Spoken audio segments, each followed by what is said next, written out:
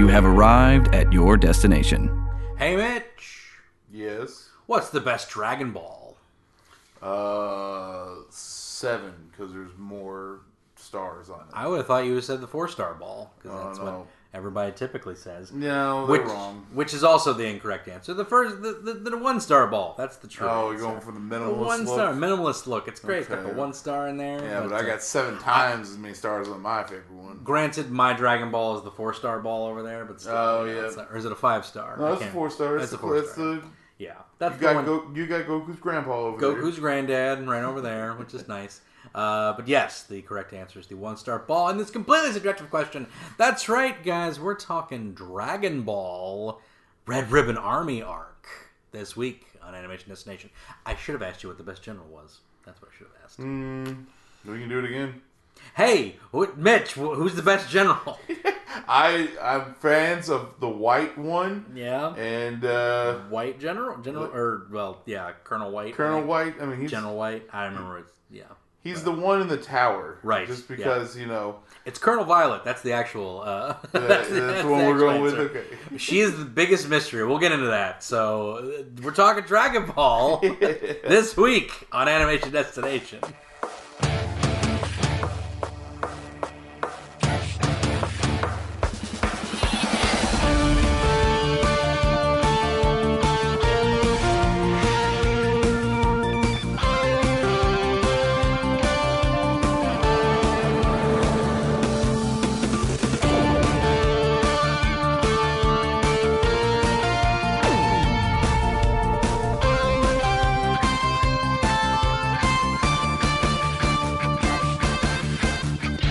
Hey everybody, welcome to the Animation Destination Podcast, an animation celebration podcast. I'm your host, resident cartoon junkie Brendan Jones. I'm here with Mitch Harmon. Yo. We're back to our classic anime episodes. We've only done Dragon Ball in the classic anime so far, but we'll get into some new stuff eventually. What other classics would you like to cover? Yu Yu Hakusho. I'm working through that Yep, too. I would love to get to Yu Yu Hakusho. Flame of Recca, that's a favorite of Steven's. It's been a while since I watched that one. Yeah. So you probably get Steven on that one. But I definitely need to watch that myself and go through Flame of Recca. That'd be a lot of fun.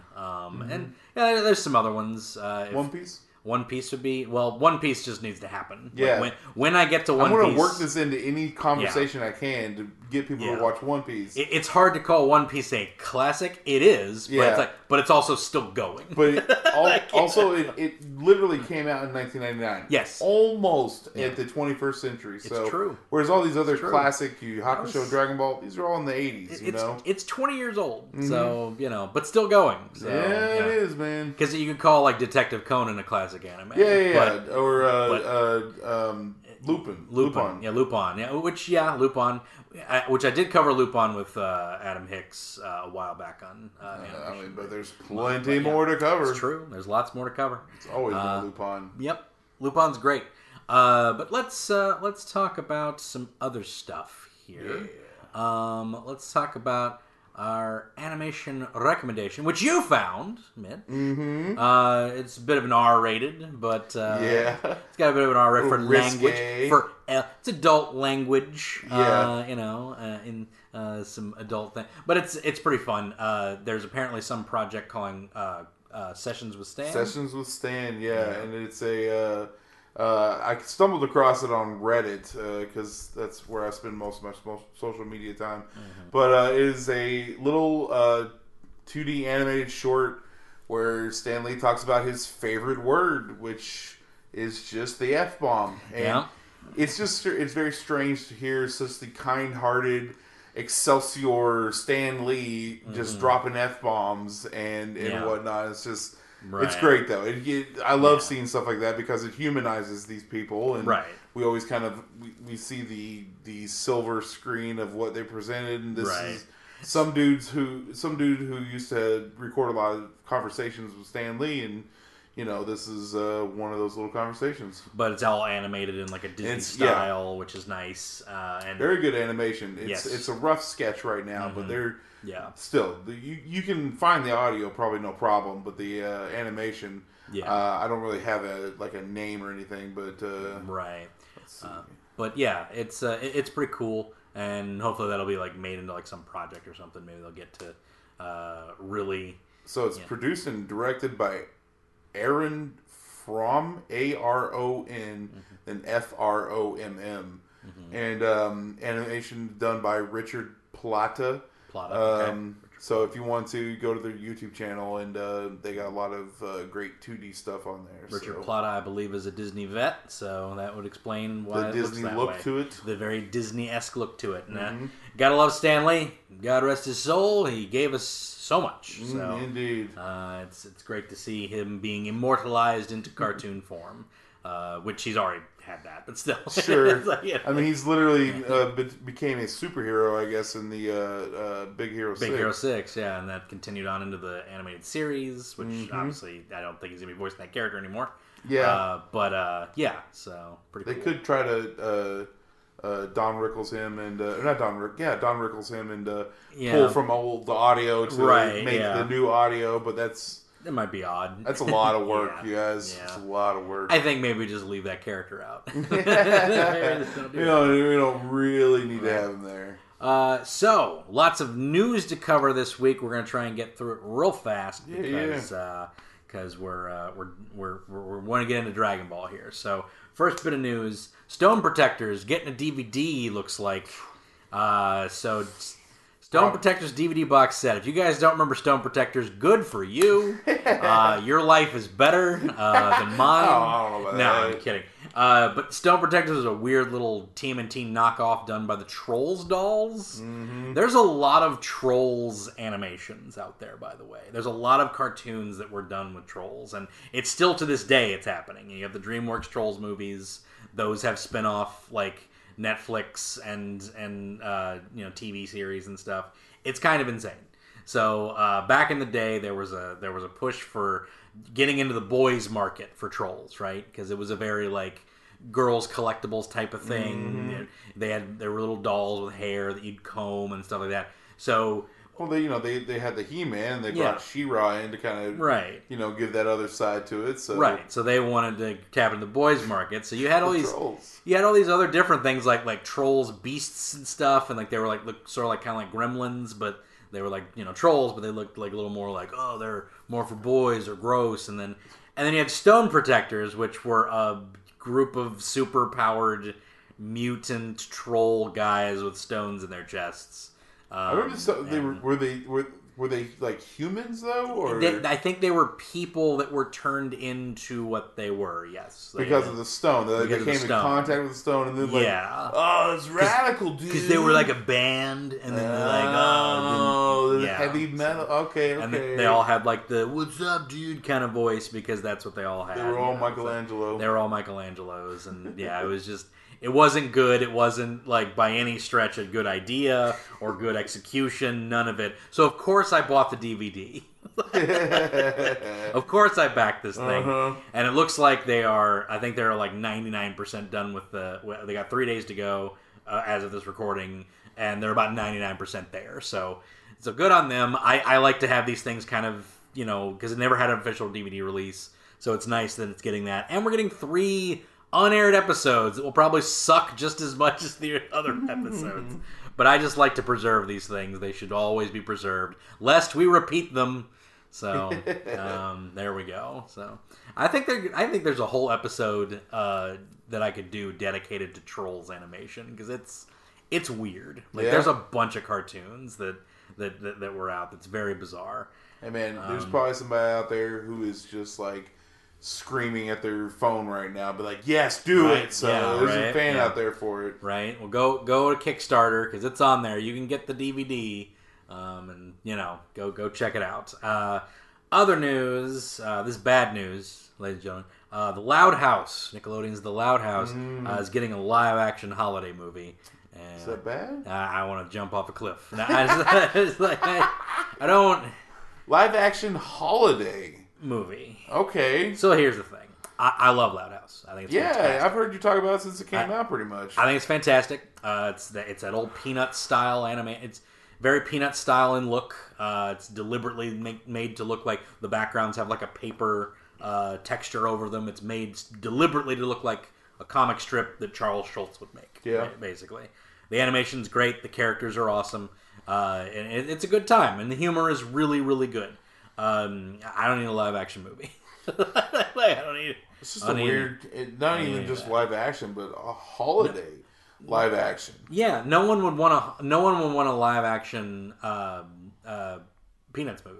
No one would want that. Yeah, nobody would want it. Well, mostly for the fact that you would have to have a nearly bald child, a small bald child, and just a small amount of hair up there. I guess. Yeah, it would be terrible looking. Yeah, it would be really weird. At least hideous. At least Lincoln is his name. Lincoln, yeah. Lincoln at least he he's got hair. Yeah, they all look normal, right? But his hair is also pure platinum white, which is odd. So it happens. Not really. I mean, yeah, there's people that have blondish hair, and there are people with albino hair. It's true. 100%. That's 100% true.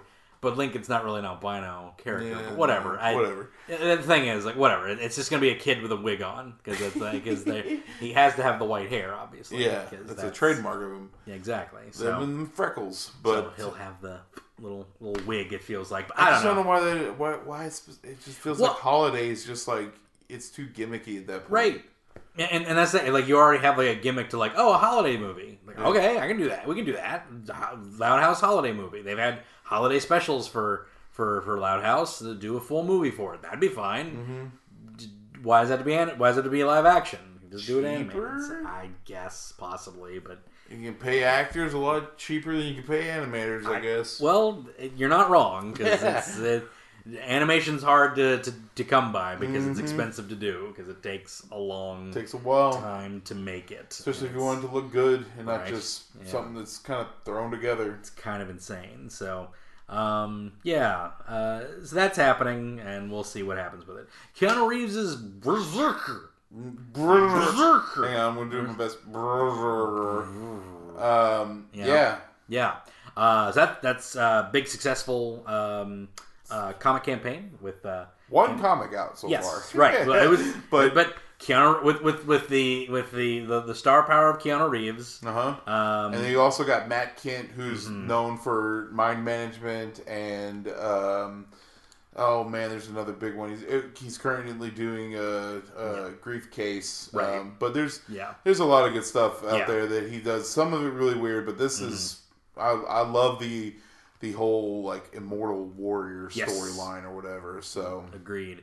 And that's the thing is you got him for the nerd cred, and then you got Keanu Reeves for the mainstay normies know who Keanu Reeves is and would want to see I like John Wick. I'll pick up a comic that's about the guy who played John Wick. I can only also he is credited as writing it too. Yeah. Mm-hmm. So Keanu Reeves and Matt Kent are working together for this storyline, and I was like, man, I think that's really cool. Yeah. And I think when I first started seeing it show up in previews, I was like, they're going to make a movie or a TV show out of this. They're doing both. They're doing both. But I'm happy for it because they're doing a live action film. That's happening because Keanu Reeves can just make a film if he wants. Yeah, because he's Keanu Reeves. He has his own production company that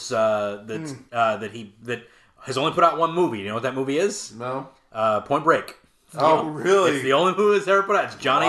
It's Johnny Bahama. It's Johnny Bahama. Is that the name of him in Bermuda? Johnny Bermuda. Are you having a stroke? What are you talking about? In Point Break, his character. It's Johnny Bermuda or Johnny Bahama. It's Bermuda. I think it's.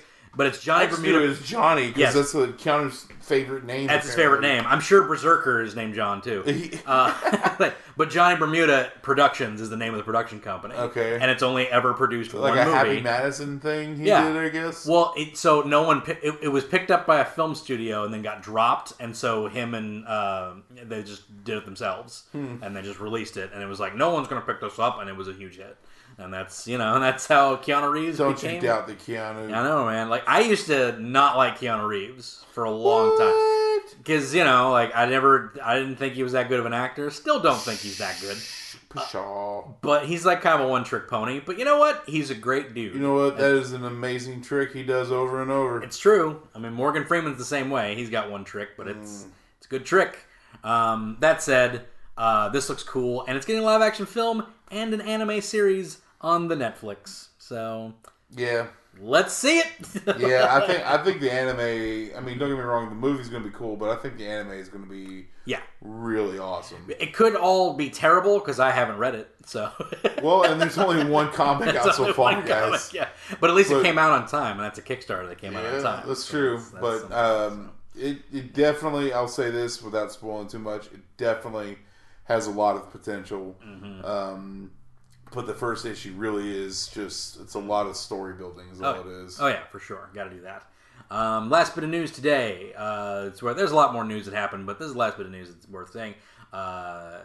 Dude, August 6th, the new My Hero Academia movie is coming out, baby. That's right. New Hero Academia called World Heroes Mission.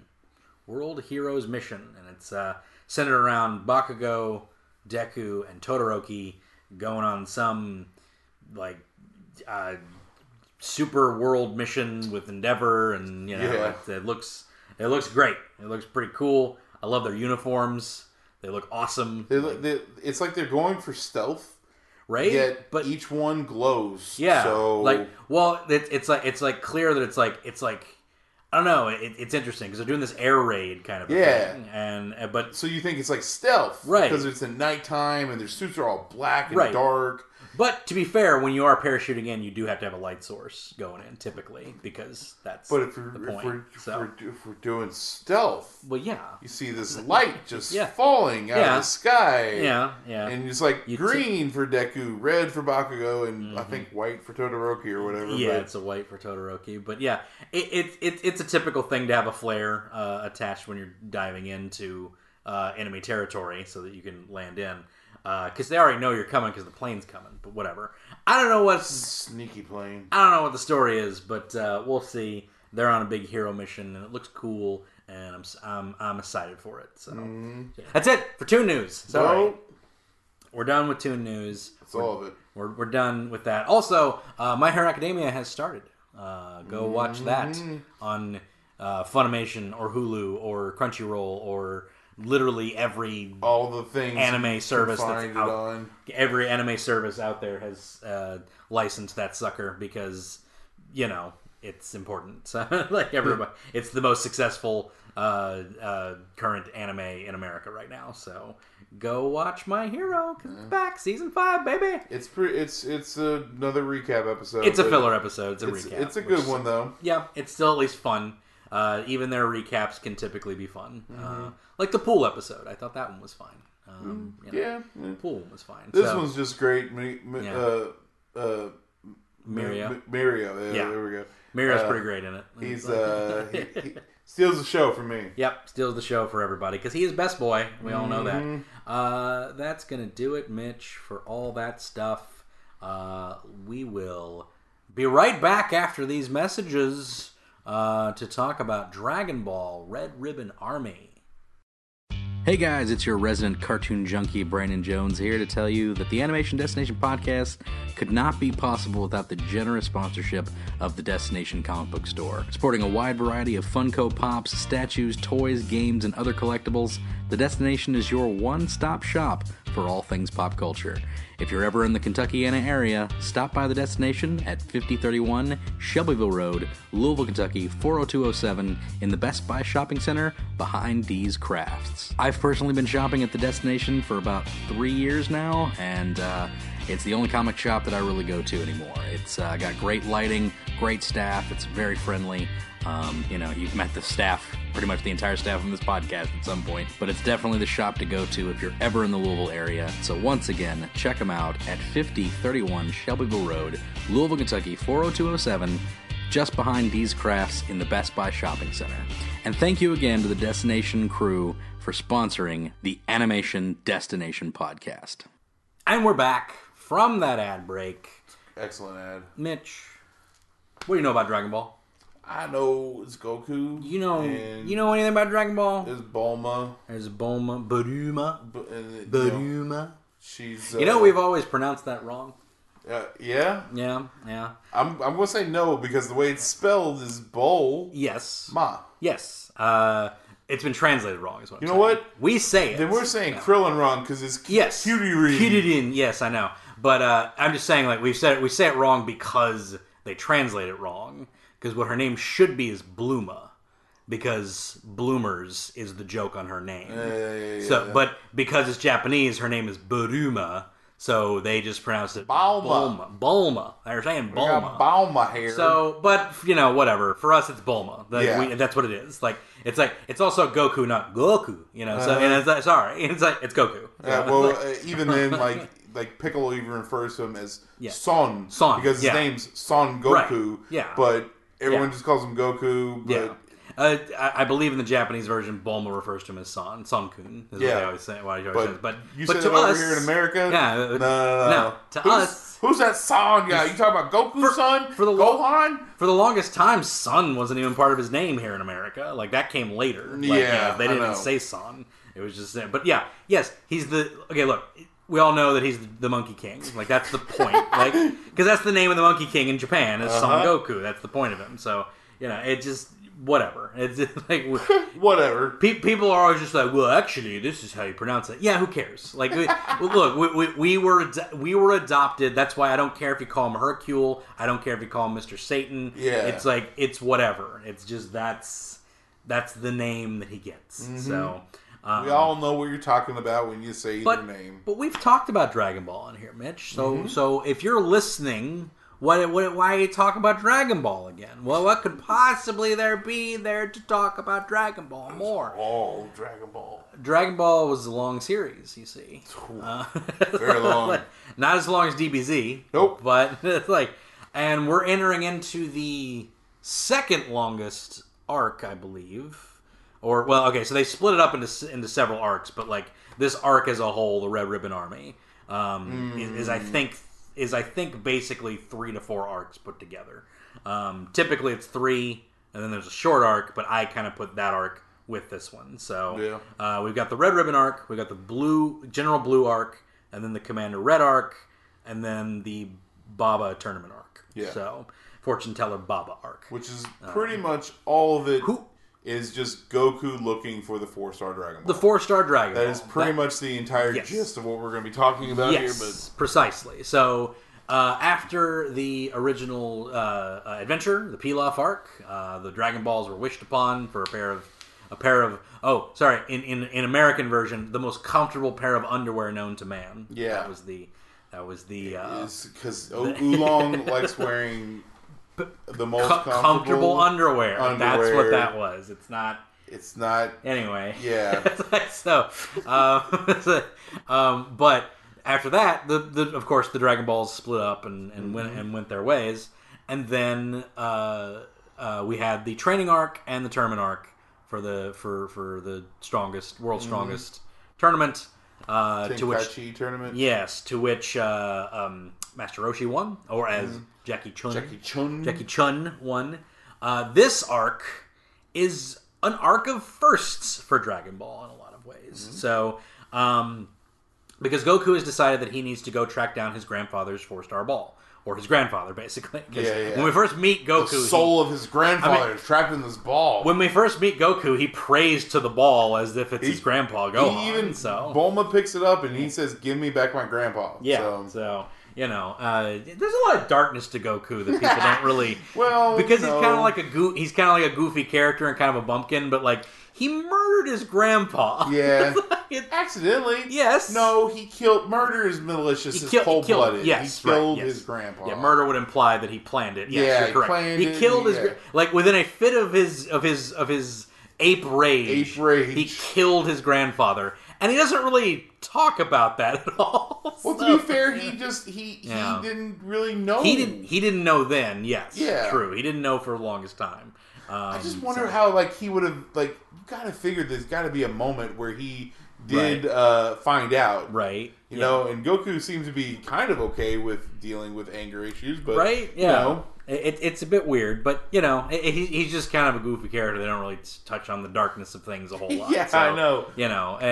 But that's why he's always looking to fight somebody. I got so much pent-up rage. But that's where a lot of the good stuff in this arc, I think, comes out. Because this is typically viewed as, the weakest arc of Dragon Ball. And I'd probably agree because I don't know, man. Because I remember as a kid watching, especially watching the Android Saga and the Cell Saga. Yeah, like they're talking about Red Ribbon Army. Like, what's that? Right. Yes. Exactly. What is this? Exactly. Yeah. Like I didn't know that either. So the first time I heard it was Androids. Like the Android 19 was the first time I ever saw that red ribbon symbol because I'd never watched Dragon Ball. Me neither. So then going back and watching Dragon Ball and seeing the Red Ribbon Army, I thought that was like a cool thing. Turns out they're all chumps. Yeah. So I just like that's the problem with the Red Ribbon. Blue's kind of Blue's the only threat of the Red Ribbon. Yeah, Because let's face it, Tao Pai Pai, Mercenary Tower, he's not part of the Red. He's a mercenary. He's a merc. He's not part of it. Yep. He's the only true, honest threat. Yeah. In this whole thing. Yes. Blue just has like a really good trick. So trick, and he's proficient. Like I think he kind of gives Goku a little bit of a fight or whatever. But he's fun. Like he's like the most. He's the most threat of the Red Ribbon, I would say, out of any of them.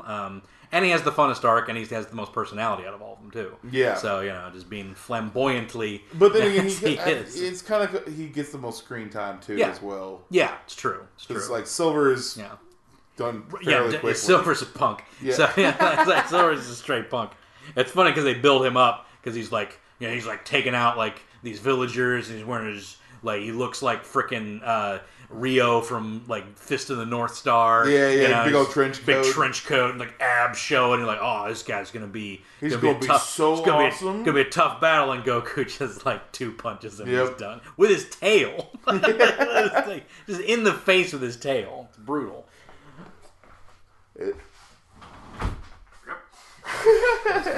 Cold wear gets moving pretty quickly. Getting cold.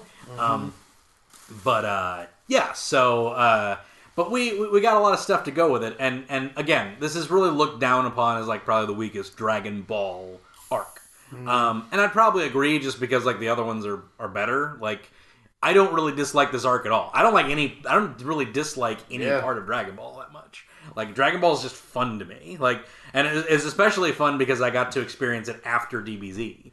So it was interesting. Actually, I will say one arc I'm not a huge fan of. Yeah. Have you watched all of Dragon Ball? Oh, yeah. Yeah, I've watched it way back in the day. I'm refreshing myself on things. Yeah. Post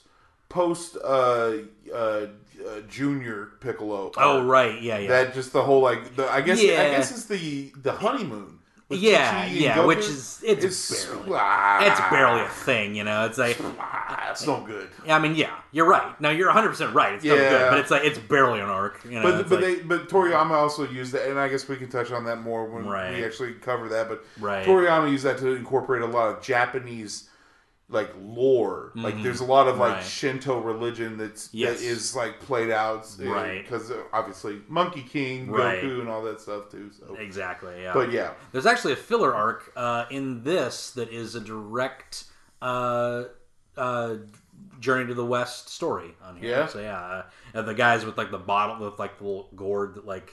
That's a direct story from one of the Journey to the West. So okay, thought that was kind of cool that he just incorporated that. That's an anime only one too. It's not even in the manga. So kind of like that. Also in the anime, we get in this arc. We'll talk about the fillers real quick. Yeah. In this anime, we also get an origin to the Dragon Balls in this arc as well, which people see as a plot hole, and I don't, because it's like. How's it a plot hole? Right, because because it's not, we don't learn that, because it's not Piccolo that makes them. It's like all these people like were like, there was one Dragon Ball once, and then it split up into 7 because all the people were greedy. But it's Master Roshi telling this story. Yeah. And it's obviously just a story that's been told about the Dragon Balls. Like, they don't know. It's like, it's not a retcon of like the actual origin. It's just...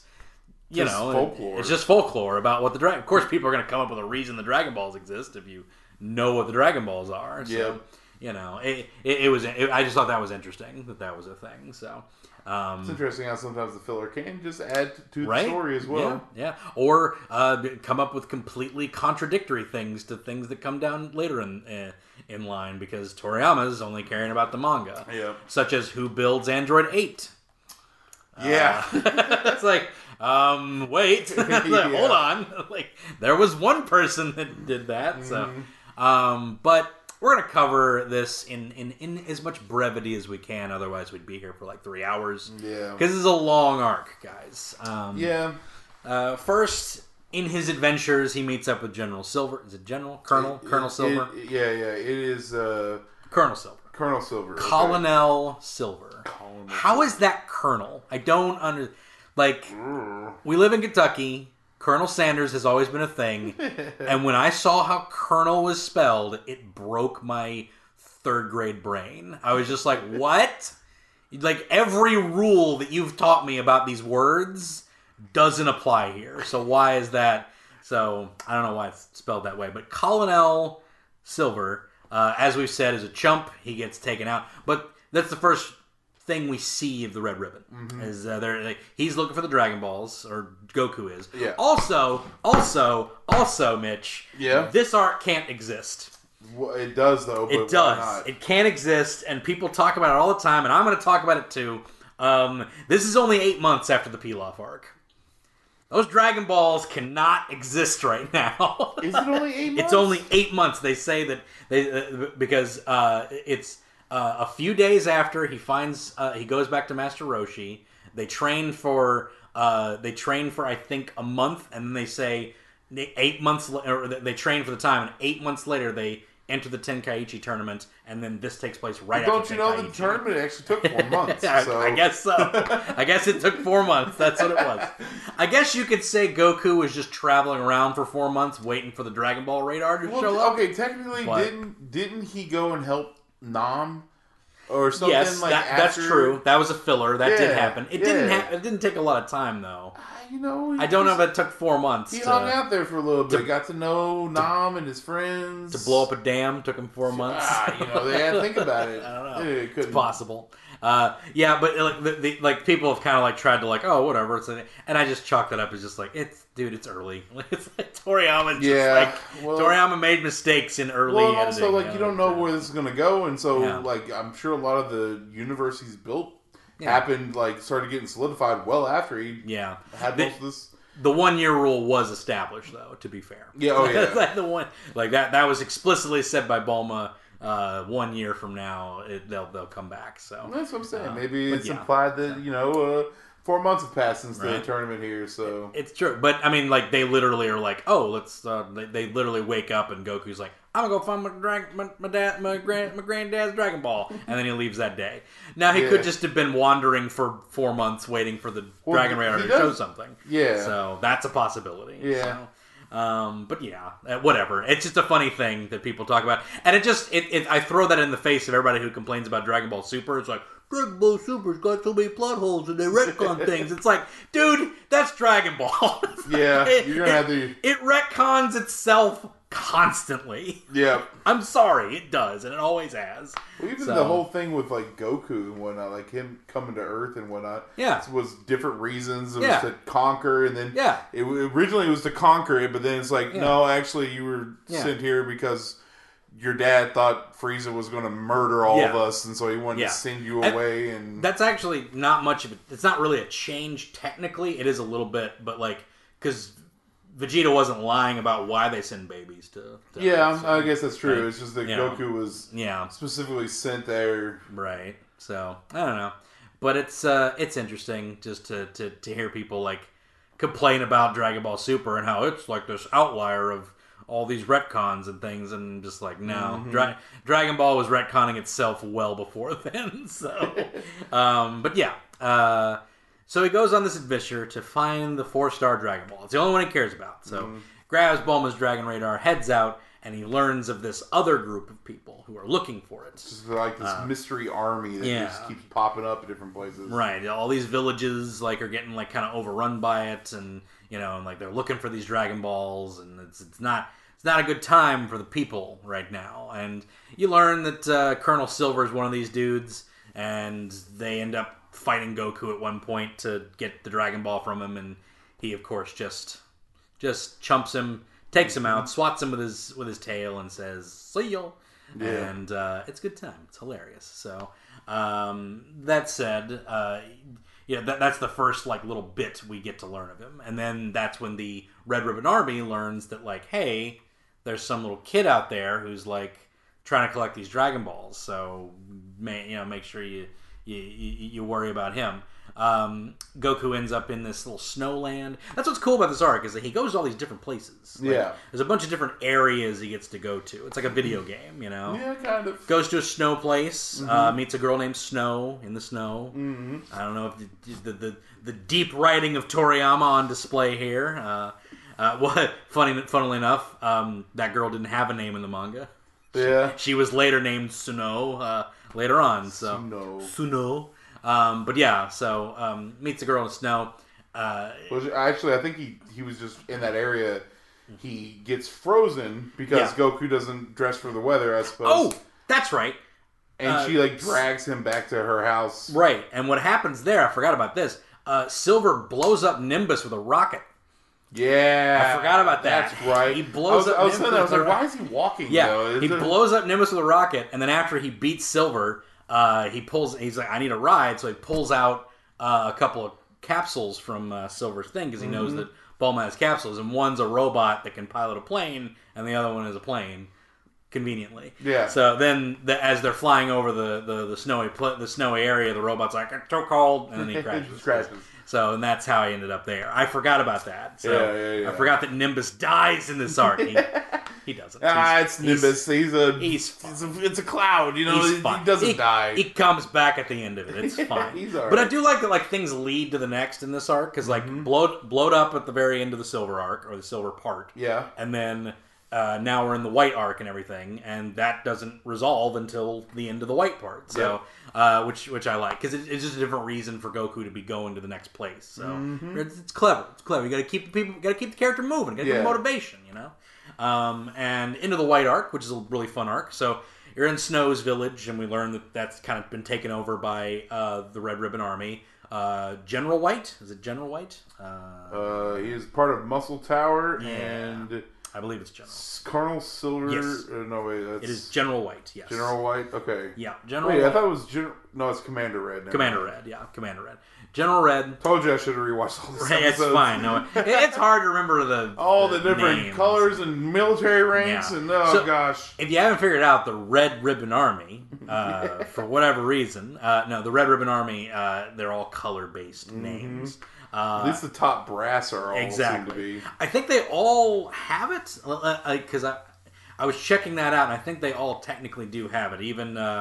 Even old Full Metal Jacket here, which is interesting. But anyway, so he goes into Muscle Tower, because that's like where the headquarters in this snow world is, and he knows that there's Dragon Balls there. There's a Dragon Ball there, and the mayor of Snow's Town is there. He's taking the mayor hostage and said, like, do as I say and find the Dragon Balls, or else, that whole thing. I mean, I think he scripts all the men in this village. Yes. Because Snow's father is one of those that gets captured. Right, yeah. And they're all made to, look for the Dragon Balls and, mine and stuff. Well, that whole shtick. But Muscle Tower's cool. Feels like a video game. It's a big giant red tower that's, got cannons coming out of it. And this is this kind of story that you couldn't really do in regular Dragon Ball, because in Dragon Ball Z, I mean, in Dragon Ball Z, Goku would just fly to the top and punch through the wall. Yeah, it's that'd be it. That's true. So now you have this fun little thing where Goku has to start from the bottom, and it's and there's these goons at the bottom that he takes out real easily. But then there's Major Metallotron, or Full Metal Jacket, or Major Metallic, which is technically a color. So metallic is technically a color. Okay. So that was Toriyama says metallic is a color. It's that's true. All right, you win this one, Toriyama. You win this one, but Major Metallotron, who is just a Terminator parody. Yeah, I was gonna say he looks like Arnold Schwarzenegger pretty much. Is the first real big threat in this that he faces. Especially since Silver was such a knockover, and then of course all the goons he's came across in this has been next to nothing. Right, just chumps. Yeah. So this guy's actually giving Goku a little bit of run for his money here. Right, and he even beats him because he knocks his head off with the Kamehameha, but that doesn't even take him out because he's a robot. So, but not an android. So he's not considered one of the androids. Well, but isn't technically an android? they are robots. Right. Well, they're cyborgs technically because the cyborg is human and machine. We call them androids in America, but the translation is actually cyborg. Other than that, I'm gonna start using that. It's cyborg true 18 because again, like all the androids are cyborgs. Like, because they were human. 17, 18 were human. 19 and Dro definitely was human. We don't really know about 16. He could be an android. We don't know. He was a huge fan of Goku. He was. And then he didn't sign something, and that's why he hates him so much. I believe Team 4-Star said that it was like Jiro's son. I can't remember. But that's a fan-based nonsense. That's not for anything canon. But he's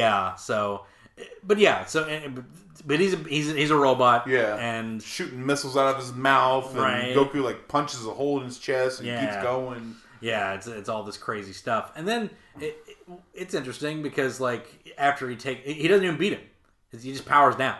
He runs out of battery. He just he kind of just head missing, arm missing, but he's still moving. But finally, he just runs out of juice. Yeah, just runs out of juice. That's it. He's done. So moving on, which is funny. I think that's kind of the bit because like. General White's like at the top of the tower. He's got all these traps ready, and like none of them work. Yeah, like not a single one. Like it's like that one's like the most like threatening one, but it runs out of battery. So it's like, all right, I'm gonna send my assassin Ninja Murasaki, which means purple. Yeah. So that's another color one. So this purple ninja comes down, and they have this big comedic fight that's a huge fan favorite. Because it's just like a bunch of nonsense and they do all the like little ninja trickery and like Goku just like completely just outplays him in every part of it. My favorite is when they start doing the after image thing and you learn that it's actually he's just a group of people. he's literally just like he's like a quintuplets. Yeah, and it's like, oh, okay. You're not really moving that fast, right? So he's actually just 5 separate people, which is funny. The Murasaki brothers, and it's like, all right, it's kind of like this character is someone who uses all the ancient ninja techniques, right? And it's kind of along the way exposes them how it kind of peels back that veil for that whole legend, I guess you could say, because like they used to have these like the ninjas could be everywhere. It's like no, they just had people who were just covered their faces and they just knew how to move to make it look like that person was like teleporting, right, or whatever. They used to be able to move through water, and it's like, well, they had little reeds that they breathed through. That's how they would do it. It's all very like classic ninjutsu type stuff, and they kind of just take a dump on the tropes, and I think that's kind of funny. It's like Toriyama just having fun with the ninja tropes. I do like where he has the little sheet that's like supposed to be camouflage, but it's on the back of an American flag. Yeah, I don't understand. I guess Toriyama's a huge fan of America, so is there an America in the Dragon Ball universe? I don't even know. I don't even think there is. I mean, there's got to be, right? Because it's all in Japan, but it's not Japan. Like it's not. Like Dragon Ball's not in Japan. It's gotta be in America. But it's all one world. That's the whole thing. Because there's a president of Earth in the Dragon Ball universe. Who's a dog. Who's a dog. But he's a president of Earth. Like, it's like there's no nations in the Dragon Ball. But to be fair, if the world is going to agree on one leader, I think most of us are going to be like a dog. It would probably be a dog. Yeah. So I know I would. I'd vote for him. I'd vote for dog. I'd vote for Doggo. There is a dog mayor in America. There is a dog mayor, and he actually was taken off the ballot one year, and apparently the people of that town were very upset. They should be back on the ballot. Absolutely, absolutely, because he's a good boy. He's a good boy. Best mayor. My friend Haas met him. My friend Haas and his wife, they met him. Yeah. Did you get his autograph? I think they probably got a little certificate with a paw print on it. Yeah, okay, I think that's legit. That's legit. Yeah, they went to that town and met him, and it was that's adorable. That's hilarious. It took a road trip through there before the pandemic. Before everyone starts freaking out. Jeez. She was. Did that during the pandemic? No, it didn't. Why would you think that that's what I meant? Like, why do you automatically go there? There was a time before all this, people. We had lives before this. Go back to remembering that, please. God, I can't wait till we're all vaccinated. Jesus. Oh my God. Anyway, then we meet. So after he just completely annihilates Murasaki brings in Android 8, the first of the androids. Yep. Who's a Frankenstein parody. Yeah. And in sheer Frankenstein parody, he didn't want to be part of the Red Ribbon Army. He's just, he doesn't like. Nah, they're evil. They're bad. He doesn't like the violence. Yeah, it's like He don't want the violence. It's just like everything that White comes up with in this tower is supposed to be this deadly threat. And it's just like, nah. Mm-hmm. There's only like 2 that are actually threats in this whole thing. So yeah, but because like then 8's just like, yeah, I'm not doing that. Yeah, I don't want to fight. It's like, oh, cool. You want to like find the way out of here? It's like, yeah, sure, I'll show you. So he leads him through the maze. Like, there's a maze that's gonna be a thing. Yeah, like, he just leads him through it. And it's just like, oh, all right. Because I guess that probably would have been the one thing that trips up Goku is a maze. Oh, absolutely. 100%. But Android 8 just is like, yeah, we go this way, turn this way, no problem. Right, so all the way you need to go. Yeah, so 8, they get up to the top, or they get up to where Colonel White is, and then he pulls the lever, trapdoor, boom. Yep. They go into where Monster Booyan. Mm-hmm. Booyan, a big pink rubbery antennaed monster. Yeah. Named Booyan. Mm-hmm. It is actually it's weird because it's pink like Boo, right? But it's kind of got this kind of scaly skin, almost like Dodoria. Yeah, kind of.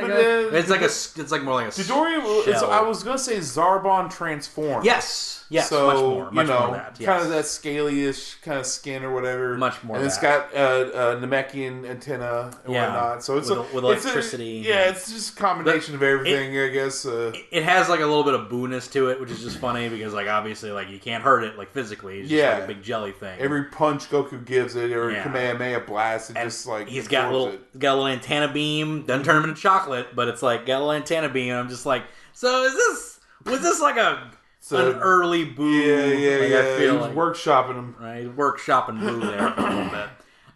Because Booyan, I mean, come on. It just seems like he was dropping hints. Was this an early Boo? No, because Boo was made like 10 billion years ago or something. So. Oh yeah. But still, Boo's ancient. But also, did the Red Ribbon did they make this thing? Did they? It's not clear. Did they capture it? And it put seems it in the like thing? It's more of because the way they kind of treat it is almost like a creature that they somehow imprisoned, right? And they just it's a trap door, and it's where we send all that stuff because there's like skeletons down there. Because I feel like if they made this one, they'd just make more of that. Make more of Booyans, yeah. Because he's like the most powerful one in this whole tower. Mm-hmm. Ends up they have to freeze it first, so he knocks open the door and like the window, snow, and it just kind of all blows in there. Snow comes in. He jumps into 8's shirt because Goku don't like the cold, and 8 he can't get cold because Rubit. Yep, because you roll back. He's got an own internal heating system, mm-hmm. and Booyan gets frozen. And Goku punches him, and he dies. And he breaks him, shatters him into pieces. This creature just murders this unique creature into endangered species into nothing. Thanks. Yeah. Good job, Goku. You did it, Goku. You did it. So then they go up to face General White. Yeah, or White. That's right. Oh, funny you mentioned that. He is mislabeled as Silver 2 separate times in the manga. Well, he's got silver hair. He does have silver hair. He's got the hair. But I think Murasaki refers to him as Silver, and like Goku refers to him as Silver at some point. It's like, oh, there we go. Or 8 does or something. Because Goku doesn't ever refer to anybody with their name, it feels like. Yeah. So White takes on Goku. It's not very quick because Goku's just super powerful, and then he's gonna be like, oh, I need to, we're good. I'm just gonna give you the mayor back, but he is hiding a pistol, and he takes the mayor hostage, drop your weapons, and then he grabs Goku's tail, and it's like, now I'm gonna shoot you in the head because I'm an evil general, but now it's time for 8 to step up, and he punches White through the wall and into the stratosphere, and he probably dies. So, it's like I feel like just being punched through a concrete wall alone would be enough to shatter your bones and everything. But you'd definitely be just a vegetable, for sure. And then he just keeps flying. So it does have cartoon violence, to be fair, in this show. And then the mayor's saved, and everybody's got the Dragon Ball, and yada yada. It's not the right one, It's not the 4-star. Oh, jeez. It's not my grandpa. It's not my grandpa. It's not my grandpa. So then they go on to doing some filler stuff in between. We get to learn, because like 8 gets like adopted by the village. Yeah, they kind of just bring him in as a new citizen. But first he's like, well, I can't because I have a bomb in my head. Oh, that's right, So they take him to his original creator, who isn't Dr. Giraud, Dr. Flap. But, that's fine. And then he just takes it out, and it's all good. So he takes out the bomb so he can live with them, and it's like, yeah. Isn't there a little bit of drama there, though? What's that? I thought there was some drama with him. Something happened. He's like, I don't want to do it. And I can't remember. Okay, I'll do it. Because I think he didn't, he made the robots to be dangerous. So he thought 8 was dangerous. Is that what it was?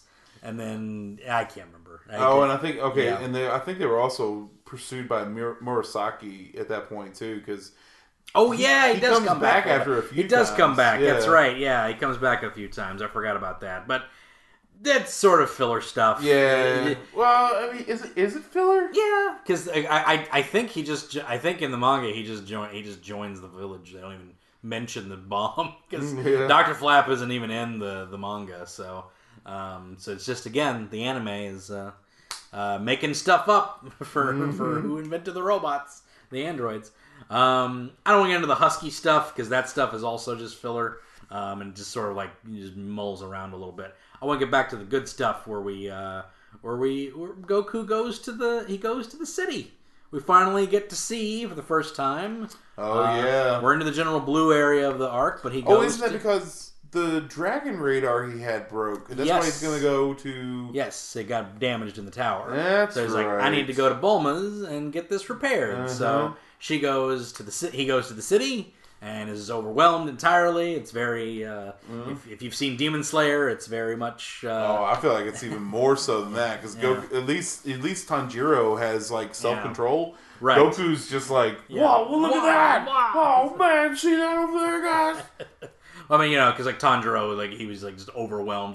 This is what a city is. He's a country bumpkin. It's like doesn't know what a train is. The dumb kid. Anyway, but he ends up. It's a fun little bit of how he beats up a Bruce Lee guy on the street who's like, face me, and if you win, I give you some money. Yeah. And of course, he one-shots him, gets some money, is almost mugged for that money, beats him up. He says oh, if you can go, the police will know where to go. As he goes to find a policeman, and asks the lady where's policeman? It's like, oh, there's one over there. Oh, here, thanks. And he hands her the money, and she's like, huh? we never see her again. She became rich. Little known fact, that was Marin's mother. I was like, what? I was making stuff up. I mean, trust me, there's people who have gone in. I was looking up timelines and stuff, and people got when Bulma was in different grades. I'm like, right? How do you know this? How would you even know that? Did you ask Toriyama this stuff? Actually, there is something about how she graduated super early, if I remember right. There was a whole thing. I don't know. That's how she's able to go trotting off into the world because she's a genius, obviously. That's the whole point of the briefs. They're all geniuses.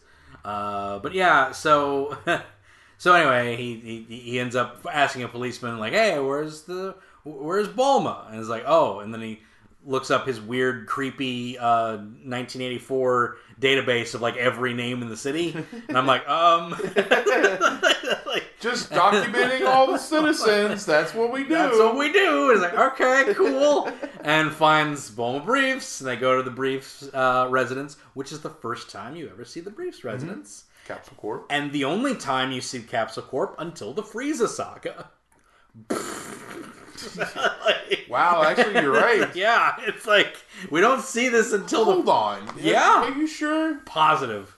We never go back to the Capsule Corp until Frieza Saga. I almost feel like there's another point that they go in Dragon Ball, but I think you're right. It's possible they go again in Dragon Ball, but I don't think they do during the Piccolo arc or anything. Oh my gosh. Because there's not really a reason for him to go back there. Because Toriyama doesn't go back to a section unless they have a reason to.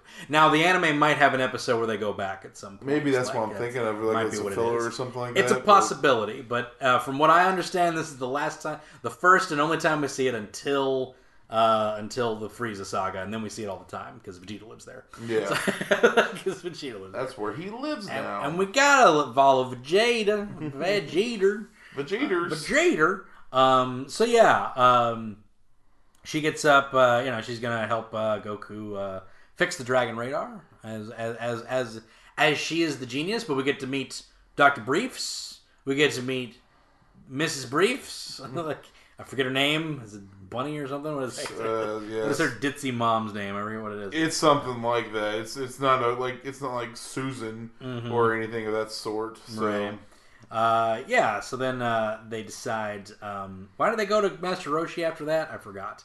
So they went to Master Roshi after the radar's fixed, right? Is that how? Did they? Or did they go somewhere else? No, I thought after the radar's fixed, it was onto the General Blue part. Because he meets up with Bulma, and Bulma's there with the right. When he goes on to look for the rest of those Dragon Balls. The next don't they go to the pirate thing next? Yeah, that's all blue But they go to Roshi's first because Krillin joins. He's in the pirate thing. Oh, that's right. Yeah. I forget why they go to Roshi's. They're out there, just going to Roshi and whatnot. It's located somewhere in the ocean, so and then also somehow General Blue has radar. I think they've always had radar. They so the Red Ribbon Army has a radar. It's nowhere near as powerful as Bulma's. That's right. And it's actually a giant supercomputer that takes up the size of a wall pretty much. Yes. But it only gives it like within a mile radius, whereas Bulma's Dragon Radar gets it down to like within feet or whatever. Right. It's right there. The Dragon Radar shows that it's underwater. They go to Master Roshi because he has a submarine. Somehow, I don't know why they know he has a submarine or how. Yeah. Also, Capsule Corps people, right, could have made a submarine, but that might take some time. They don't have one ready. He has a capsule of a submarine. I mean, they might not. They might not have made one yet. So it's not a product that they put out there yet. Okay. By the way, I do like the idea that her family is the richest family in the world because they invented this technology. Because it really would be the richest person in the world that would make that technology. Mm-hmm. There would be no it's like the person who invented coffee. It's like everyone uses this. It's the most convenient thing in the world. So of course they'd be the richest family. But they meet up with General Blue in the pirate trap. The pirate cave is a great little arc. I enjoy the Pirate Cave one quite a bit. Pirate Cave, General Blue. I mean, that's what that whole thing pretty much is. Right. Yeah. Because the reason I enjoy it is just because it's that feels like old school Dragon Ball to me. Something about it is in a pirate cave fighting villains that. That makes sense to me. You know what I mean? And that's one of the kind of first time you see one of the just robot minions, I guess, of Red Ribbon Army, that big elongated skull thing. Or that wasn't that just a pirate trap? I thought it was a pirate robot. I thought it was Red Ribbon Army. It could be. Because I think it was Red Ribbon. It's probably Red Ribbon. It might be Red Ribbon. I think in the game, Kakarot game, you have to fight those things. Yeah. It's got this big elongated skull with fangs on it and whatnot. But, right. But yeah, they just they go to Roshi. And they trade him a shrinking ray. Pirate robot. It's called a pirate robot. So is it a pirate robot? It is a pirate. It's the pirates in this cave had robots apparently. All right. Well, hey.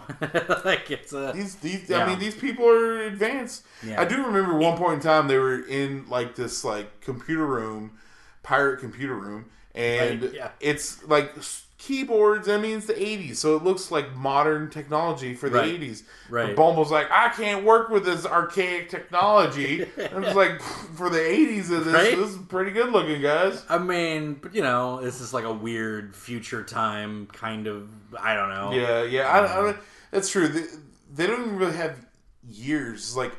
Age 1000 or whatever. It's The time is weird on this one. All right. But they go into a pirate. I enjoy the pirate hunt just because it's it's a cave, got traps, got that adventure story. Got robots, and this is back. We're back to where Krillin and Krillin and Bulma, like they work off of Goku real well because Goku is just the country bumpkin. He's the moron. And Bulma's like the Shaggy. She's terrified of everything. And then you got Krillin, who's like overconfident about all this stuff, but he gets like, oh, the traps and stuff. And it's back to the classic stuff. That this is where Dragon Ball excels, is when it's like a good group of characters that bounce off of each other really well on a goofy adventure searching for balls that somehow ended up in the mouth of a skull of a dead pirate. You know how it happens. I mean, I don't understand how that happens at all. Thought it was a jawbreaker, and he decayed in that time in the year that he put it in his mouth. You know, I mean, it's like they just refound these balls. Well, to be fair, those balls do kind of like they blast off. You know, maybe just lodge. Yeah, it's true. That's just fair. right in his mouth. You know, it's true. It's true. Yeah, and that's fair. Didn't think about that. You're correct. You think it also maybe it would break some teeth in the process, but whatever, because it is a flying rock at that point. You know, it's just a big stone. Yeah, the big old stone. You know. But yeah, we get a fight between Krillin and General Bleh. This is where we finally get to see like a threat from the Red Ribbon Army, like the actual Red Ribbon Army. And also, I think at the time they mistake. I don't know how they got the connection there, but they mistake Roshi as the scientist who built the Dragon Radar. Yeah. And so I think they go and have like General Blue, like while he's hunting Goku and all of them, he has an army go out to Roshi's Island. Yes. Capture him and launch and all that. That doesn't go well for them. No, it never really does with Roshi. The Muten Roshi just chumps them out pretty quickly because, you know, he's Master Roshi. Yep. I think Launch even sneezes at one point. Right. Of course, she magically gets an Uzi and starts shooting everybody again. Starts lighting them up. Yeah. I don't know. Like, they never do explain Launch. They never explain her. I don't know what. I feel like there's got to be. It's like a Japanese, like you have to something over in Japan. Maybe there's like some children's show where she would sneeze and she all of a sudden get real irritable or something, or maybe it's something in some type of lore where it's like every time you would sneeze, your personality would change or something. I don't know. Right. Like to us Americans, it's like, what is this thing? But over in Japan, it's like, oh yeah, that's something we've always known. The only thing I know is that she's not in the show after Dragon Ball is because Toriyama forgot about her. So she's in Z. Yeah, at the very beginning. At the very beginning. Well, she's there when like Saiyan Saga. Is she post Raditz? I feel like is she pre Vegeta Nappa, Okay. But post Raditz, I believe. Okay. She might be showing it. She shows up there. She's also in the Buu Saga when everybody's giving up their power to Goku. she shows up for like 2 seconds. Hey, I'm here. I'm here. Here, take my power. And it's like, okay, cool. But yeah, Toriyama just forgot about her. That's it. Just forgot that she existed. Yeah. Like who's that? Sorry? Yeah. General Blue fights Krillin. We get our first Krillin butt whooping from the villain, which is great. Krillin Pone's first ever, which is great.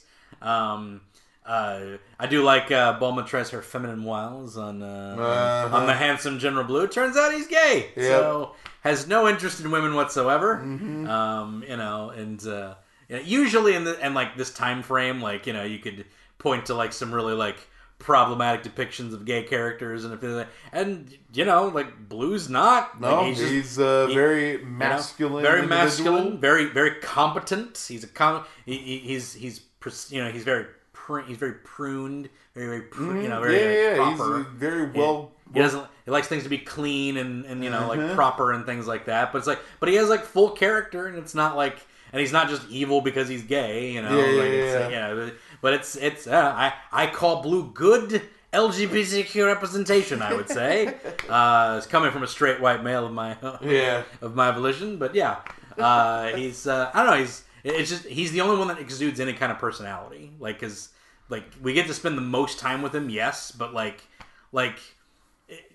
I don't know. Like no one else in the Red Ribbon Army like exudes any kind of like anything like in the actual army. You got you got Murasaki, which is he's a comedy bit. Yeah. And then you got Tao, but he's a merc, so he's not part of it. So the only real member that has any like personality is Blue to me. And that's it. He also has psychic powers. So he does. He's got psychic ability. He can like freeze you. He can freeze you with his blue eyes. With his mind bullets. His mind bullets. So he freezes you with a blue eye. It works on Goku. It works on Krillin. I believe Krillin ends up taking him out in the cave. I think he ends up kicking him when he's like beaten down on Goku, and then they end up leaving. He tries to get the treasure. And then the cave collapses in on him, and you think he dies, but then he Terminators out of the ocean, like at the end there, because he's not done yet. He goes back to after they get the Dragon Ball out of the cave, goes back to Master Roshi, and then he uses his psychic powers on some rope. It's like, which is like, I don't know, like whatever. So, yeah, he's got telekinesis, man. He can control the rope, and then like he ties them all up and puts a bomb, takes the Dragon Balls. Luckily, Launch shows back up and is like, doesn't understand what a bomb is because she's blue-haired and an idiot. Yeah. So for some reason, the blue-haired, as sweet as can be, but dumb as a rock. Just an idiot. She ends up untying Goku. Goku takes the bomb, throws it away, and then he chases after General Blue. To which he blows him up in the. Or he blows up. Does he take out his? Yes, that's right. I believe he takes. Does he take it out or does he crash land? I can't remember what happens. Yeah, no, I'm trying to. Yeah, because they end up in Penguin Village, which is weird. So Penguin Village, as they do. Well, Penguin Village, for people who don't know, is the village of Dr. Slump, which is Toriyama's first manga. That he got first one. It's the first one that got real big. Okay, it might not be his very first one, but it's the one he did before Dragon Ball. This was done way back in the 70s. But it's a gag manga. It's a joke manga, and it was super popular, huge. It's what gave Toriyama his name, basically, in Japan. And the Dragon Ball was done. It was also a big hit. So he's like, I'm going to make a little crossover. And that worked over into the manga as well. Dr. Slump was a big anime as well. It had, I think, 140 episodes Dr. Slump had. I don't think it ever got translated over here. But this is the first appearance of Goku and Arale, the little robot girl from Dr. Slump. And how they team up. Because, they team up. And she doesn't come back until, I think, Super. Like in that one filler episode. I don't think she's in Z. Yeah, I don't think she's in Z at all. I don't think she shows up ever. But she shows back up in Super. Yeah. Way down the line. So yeah, there you go. Toriyama, baby. He forgets about stuff all the time. But yeah, Penguin Village is fun. So they go to Penguin Village and like basically Blue gets pwned by a bunch of old characters from Toriyama's past. So but that's not how Blue ends, at least. So, because then we get into the real meat of the Red Ribbon Army saga, which is the Commander Red saga, and this is where the good stuff comes in, right? I know. I talked about how Blue was interesting, but this is where the real threat. This is where all the firsts come, Mitch. Yeah. I say there's a lot of firsts in this whole thing. We get the first android. Obviously, that was the last time. That's true. Android 8. And get the first android in there. But the Commander Red saga is where all the firsts start. This is where a threat really happens, okay? Pilaf was a comedic villain. He wasn't really a real, villain. He was goofy, but, there was like... To be fair, Commander Red is, like... Yeah. Presented as this very intimidating person, but he's a little... He's goofy as well. Dumpy as well. Exactly. But this is where we get Mercenary Tao. Yeah. Who is the first time we have an actual true villainous threat that is way more powerful than Goku to overcome. And that is a thing that happens. So, things are going on. They're trying to find the Dragon Balls. The Red Ribbon Army runs into this Indian dude and his son. What are their names? Upa and... Bora. Bora. Yeah, Upa and Bora. Bora is like tearing these guys, just trashing these Red Ribbon chumps, right? Is it Colonel Yellow? Captain Yellow, who's a little tiger man, little tiger guy. he's like getting, he's like, I can't get it from these guys. Like, all right, if you don't, I'm gonna call mercenary Tao Pai Pai. Pai Pai meaning white. So Tao Pai Pai is peach white. So there we go. White peach. So Tao Pai Pai calls up. He's like, I'm gonna call mercenary Tao, and he's gonna come and get the Dragon Ball anyway, and he's gonna kill you too. So Captain Yellow's like, I ain't got these Dragon Balls. This is bad. I gotta get this, guys. I got these Dragon Balls. He ends up not getting the Dragon Balls. So, poor guy. But when we get to see the first time we see Mercenary Tao, he shows up at Commander Red's, and he's like, yes, I will get these Dragon Balls for you. See? And General Blue comes back, is like, I have a plan to get the Dragon Balls. Like, well, you failed already. It's like, well, I could do better than this chump here. And of course, he's just like, all right, well, why don't you take out General Blue? And, like, maybe that'll prove to me you can get these Dragon Balls. He's like, well, I don't do it for free. He's like, all right, he pays him, and then they have a little battle, and he kills General Blue with his tongue. So, like, right through the temple. Just, what? Yeah. Whatever. But, I mean, even, like, Blue's paralyzing powers didn't work on him either, so... Yeah, exactly, yeah. Just kind of gives you an idea of how strong he is, because that was a formidable thing for Goku and whatnot, but... Yep, but we got Tao, who is about on par with Master Roshi, they say. Yeah. He's about as powerful as Master Roshi. He even knows about things that Master Roshi knows about, like Korin Tower and things like that, so, I think this is going to be after this... It's probably going to be... We'll probably talk about it in the next podcast, but you eventually find out why Tao knows so much about Roshi and all this stuff. Right, exactly. But I don't think... like I said, in the manga and whatnot, that's a little bit further on down the road. Yeah, that's in the Tien arc more yes, so. Yes.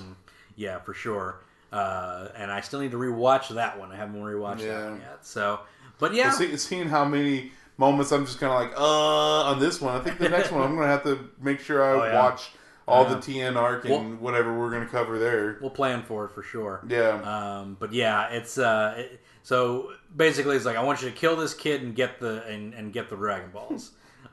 Just kill this child. Yeah. Like, I'm not a child. Murder this child. Murder this child. Well, that's extra. It is a weekend, but it's like, well, it is funny because he even says like, well, it's half off because it's my 10-year anniversary. So he gets half off all kills. So Commander Red's super stoked about that. Yeah. Half off. Always looking for a good deal. But yeah. I love also Tao's mode of transportation. Yes. Which doesn't make any sense. Makes There's no sense way physically. you could do this. It does in the world where chi exists, where you can create energy. But that's about the only way. Here's the thing. I'm going to go ahead and say he's strong enough to somehow throw this. The way he cuts out a column as he's leaving. He punches this column out, and he takes this column and chucks it. Throws it. And then he jumps onto the column and rides it like Silver Surfer through the air. Yep. Just wherever he's going to go. Yep. So even if there's enough thrust to get this column to where he needs to go, he still has thrown it. And now he has to jump to where it was. Yeah. And it's just, you can't awesome. do this, man. It's fantastic. I love it. That's how he gets around. I mean, if you don't have Nimbus, right? Chucking a column is because he can clearly throw that far. He just can't jump that far. Yeah. But he can jump far enough to land on what he's thrown. And quick enough, too, because that thing's already booking it pretty good. Yeah, right. And then he just hops right on it, but just whatever. Hands behind his back, riding it like Silver Surfer. It's a good time. Love it. Absolutely love it. I freaked out when I first saw that. I was like, that's the greatest thing ever. It made no sense. It is ridiculous. Like, physically, it was impossible, but, whatever. I don't care. It's Mercenary Tao. It's how it works. So, man. Then he lands where Boro and Goku yep. And Upa, interesting enough about Upa, he was used on a lot of promotional things after this, but he never shows up after this arc. Huh. It seemed like they were going to try and put him into the main cast in a few ways, but he never got. He's another Goku Krillin sized person, right? So. Right, Native American, It's so interestingly enough, but I think that'd be that was just an interesting thing. But you never see these characters again, sadly. Because I like Bora, and Bora was cool.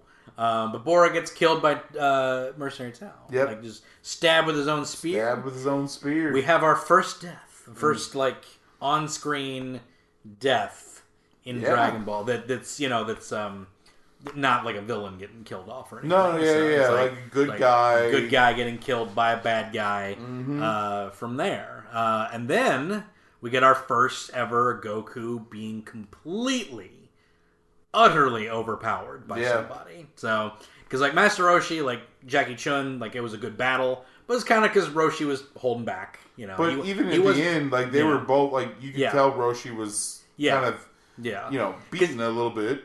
Right, but it was mainly because I think he held back to that point and then he was tired. Yeah. Because, when he takes on, Piccolo later on, it's he could have obviously just gone to that power-up and taken down. Yeah. But he's not going to do that to the kid, obviously. So, and he's obviously as powerful as Mercenary Tao.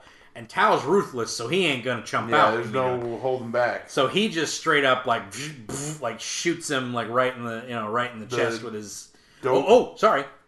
Goku's all right, this guy's serious. Yeah.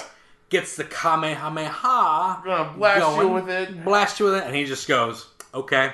Do it. And it's awesome. This is the first, really awesome, Dragon Ball Z type moment, It's just he's just okay. And he just spreads his legs and blocks it and just shreds all of his clothes. Yeah. But he's just pretty good. And he's just oh, all right. Yeah. Even the Kamehameha can't take him down. Right? And then he just does this little, Frieza death beam. It's literally, Dodon Ray. The Dodon Ray. And shoots him, and it would have killed him. Mm-hmm. In fact, he even thinks, almost looks like a special beam cannon. It is. In a way. Yeah. Piccolo does. Yeah, exactly. So, takes him down with the Dodon Ray. He leaves after they're dead. He's well, my job is done. I've killed the whatever, and so he leaves.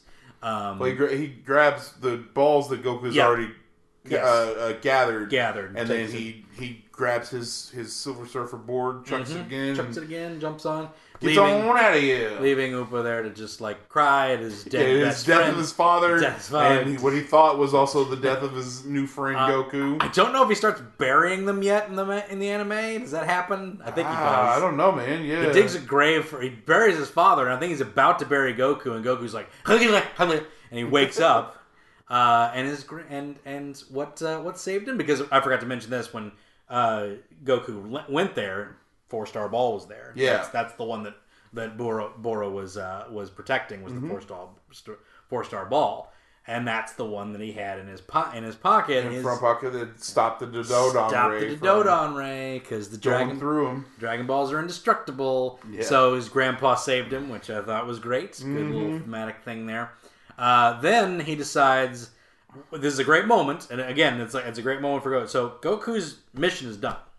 So he's got his ball, right? It's but he vows at that moment to use the Dragon Balls. He's going to get the Dragon Balls back. He's going to defeat Tao, defeat the Red Ribbon Army, get the Dragon Balls, and wish for Boro back to life. Mm-hmm.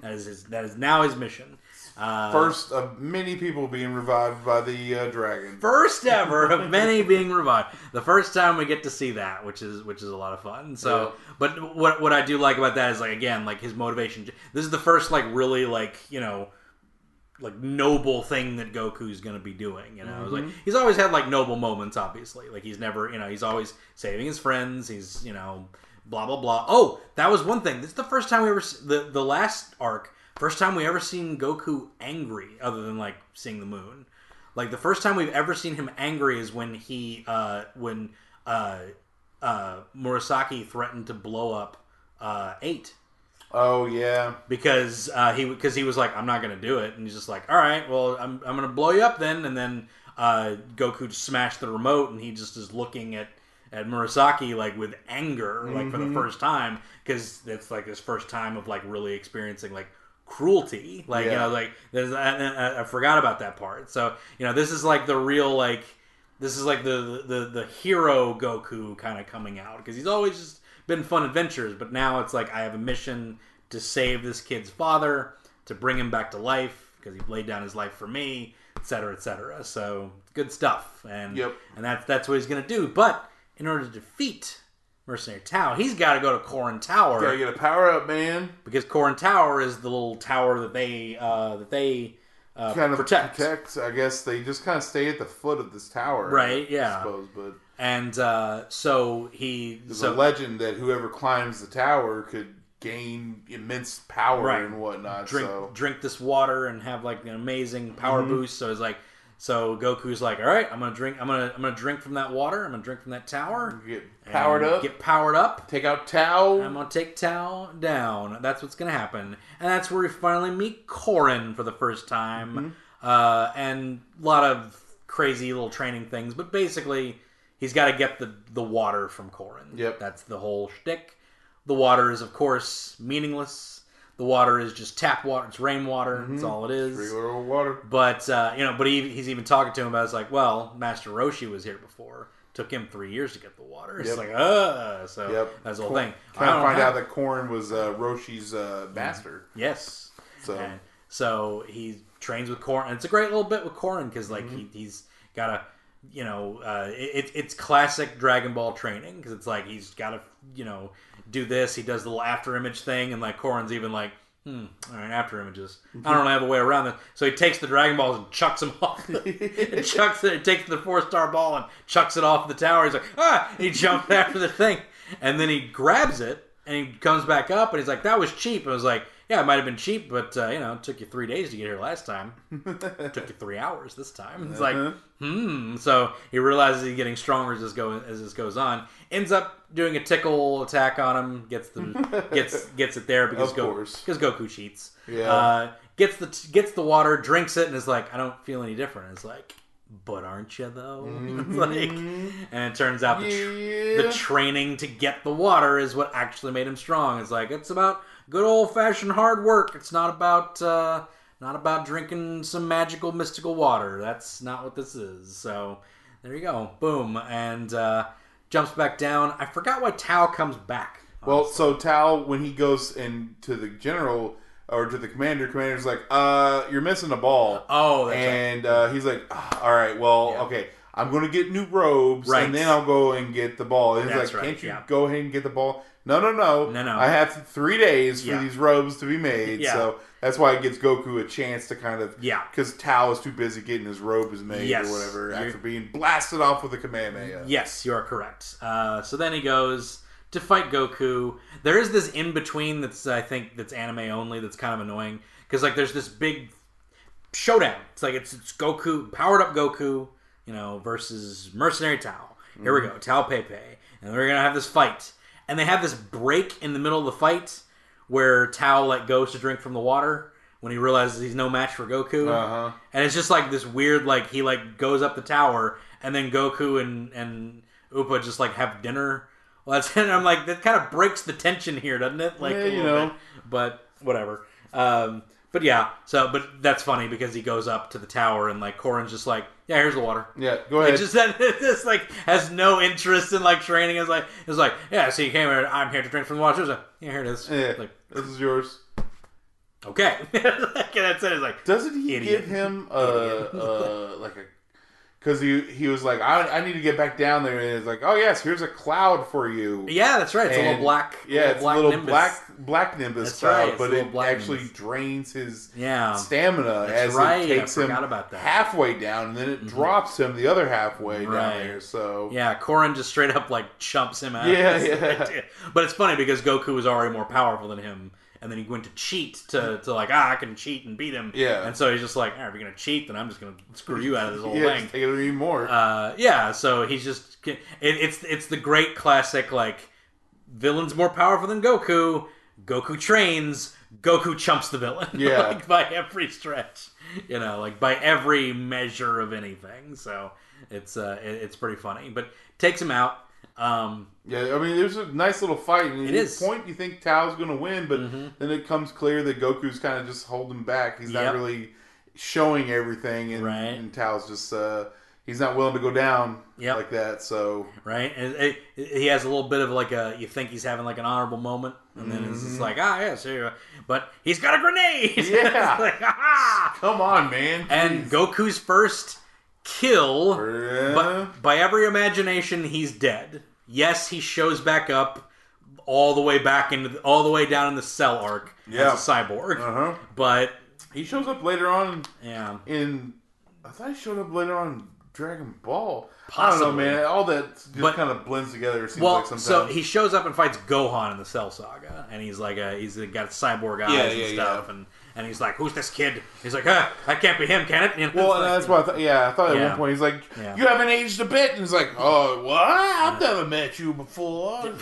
That's how Gohan sounds in my head. Is that Gohan? Yeah, I've never met you before. That's me, Gohan. Oh, Dad, where you at, Dad? God, no wonder Goku leaves all the time. Yeah, like, oh my God, my kid is so annoying. It's an awful thing to say, Dad. But that's like the first big like Goku trains and beats the batter villain. And to be fair, he doesn't really. Like that. I mean, he does kill Tao, but Tao throws a grenade at him and just smacks it back. He kicks the grenade back up and it blows up in his face. Yeah, but it's like, it's like whatever. He was a villain. I'm not saying like he outright like straight up murders him or mercilessly kills him. It's just like, hoist by his own petard, kills him, that sort of thing. Gaston, he falls off the cliff, because he stabbed the Beast. Yeah, that's what happens. The Disney villains, they hang themselves. Yep. In Tarzan, literally. Literally. Literally.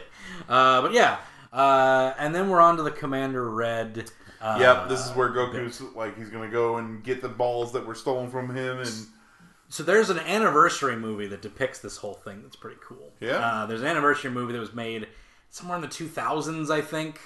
It might have been 2009. That might have been when it was made because I think it was the 10-year or like the whatever year anniversary of 20-year anniversary, I believe, of Dragon Ball, and they basically just reanimated his battle with the Red Ribbon Army. Okay. And that's what some of the movies are, man. Literally, the first movie is the Pilaf arc. Right. Yeah. It is just condensed into a movie form. 45-minute movie. But what's cool is it's like new animation. It's like redone. Yeah. So it looks like it looks like the good animation of Dragon Ball GT, but just the Red Ribbon part where he's just taking out like all of these this entire base, just chumping all of them out. And it's pretty great. So, this is the quote unquote climax of the arc, which it actually isn't. I would argue the next one is. I'll explain why. But as far as the specific red ribbon, yes, this is definitely the climax of that. Yes, where the red ribbon it takes place. So you got Staff Officer Black and Commander Red, and they're hiding behind every bit of their army as they can, and Goku is just thrashing them. Yeah. In fact, so thoroughly. Isn't there a female? Yes. So let's talk about her. Colonel Violet. That's right. Colonel Violet is an interesting character because in the manga, you know how much appearance she has in the manga? Like a panel, maybe. One panel. Yeah. One panel. She has one of the balls, like one of the missing balls that she That's right. That's what. Yeah. She's saluting. Yeah. And it's like, here's the ball. That's the only time she shows up in the manga. In the anime, they give her a little more to do. That's actually interesting. She's like the only other interesting character, in the Red Ribbon Army, but you don't know why she's doing it. So you have she basically just is okay, this kid's blowing everything up, and she's like, all right, I'm just gonna leave, and so she goes to the vault and breaks into the Red Ribbon Vault, steals all the money that she can, and bolts. And that's it. That's her whole thing. I guess it's another blow to the Red Ribbon Army. And we never see her again. You feel like they're setting her up to be something else, later on, yeah. But they just never go back to her. We never see her. Toriyama's bringing her back into Super. She's going to be the next big baddie. She's actually she's going to be the next. She's going to be the next Destroyer God. That's what she used all of her money on. That's what I think Launch is going to be. I think Launch will be the next Destroyer God. She is an agent of chaos. She is, absolutely. Yeah, I can see that. That's my prediction. She'll be the new Destroyer God. Not Vegeta. Vegeta's a family man. He ain't no Destroyer God. Yeah. People keep saying, "Oh, Vegeta's going." No. He's a family man. Can't be that. So he's a protector now. Yeah, but say Prince of Saiyans is daddy of all Saiyans now. Right. Broly would make a better one, but even he's going to be kind of a, he's going to be if we're talking about original Broly, movie Yes. Broly, that would make Yes, more sense. 100%. Yeah. But new Super Broly, nah. Yeah, nah. He's too much of a good guy. He's a good guy. He's got a pet. He's got a pet fur monster thing. Fur pit monster. Yeah. You know, it's adorable. Whatever it is. Yeah, I don't know but what it is. Goku thrashes the Red Ribbon. Well, I think they think it's Tao on his way back. Yeah. So they just kind of. Oh, and that's another thing. Korin gave Tao a black cloud. Yes. But to get Goku back down, he actually was like, "Well, what did I get on my Nimbus?" And Korin's like, "Nimbus doesn't die. Nimbus doesn't die, And bro. he just calls him back, and so Goku's just speeding along on this Red Ribbon, just booking it, and it's on Nimbus and everything, just flying towards the Red Ribbon Army, and just decimates all with the power pole with his. What was the power pole's actual name? I forget. We called it power pole here in America. That's what it was called. But it's the Ryu Zhangbang in China. That's what I know it is. Yeah. It's like that's the pole of the Monkey King. But anyway, so yeah, he's just thrashing the Red Ribbon. The Red Ribbon has no idea what to do. They are screwed, right? And when they realize this, like Commander Red and Staff Officer Black are like, "Let's get out of here. Like we got the balls. Like let's get going. Like we need to get out of here." But they don't have the 4-star ball, obviously. But they need to get out of there, right? And in this rush to get out, Commander Red blurts out his actual wish. He says, "I'll never be able to use these Dragon Balls to get tall," or something to that degree. To which Staff Officer Black goes, "Sorry, what?" Yeah, say again. Sorry? Come again now? And he's like, "What?" And it's like what, bro? That's like, we started this whole thing. We have a whole army of people because we were gonna fix the world, right? Like that was our whole goal. It's like, you're telling me you were doing it just to get some height, get a little and taller, he's just like, the Red Ribbon is mine, and it will do what I say. And he's just like, and Black is just like, all right, just shoots him in the head. Like, it's just like, okay, like, I've put up with your BS for like years. I've given you years of my life. This is the last straw. I'm not letting you do this. So he just shoots him right in the head, and it's like, now it's the Black Ribbon Army. That's right. I'm in charge now, baby, and I'm gonna use these Dragon Balls. I'm gonna get that 4-star ball from that kid, and I'm gonna wish to take over the world and be the most powerful. Blah blah blah. You know, the whole villain. That whole spiel. shtick. The whole villain spiel. Which, you know, good on Black. You know, it's like it's time for a real villain to really jump up on there. So he gets in a big robot mecha, starts fighting Goku. It doesn't go well for him.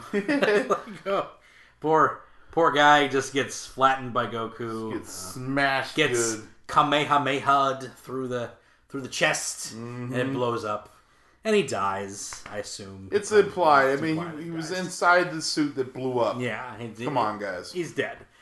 Goku gets the Dragon Balls back, and he goes and he wishes. No.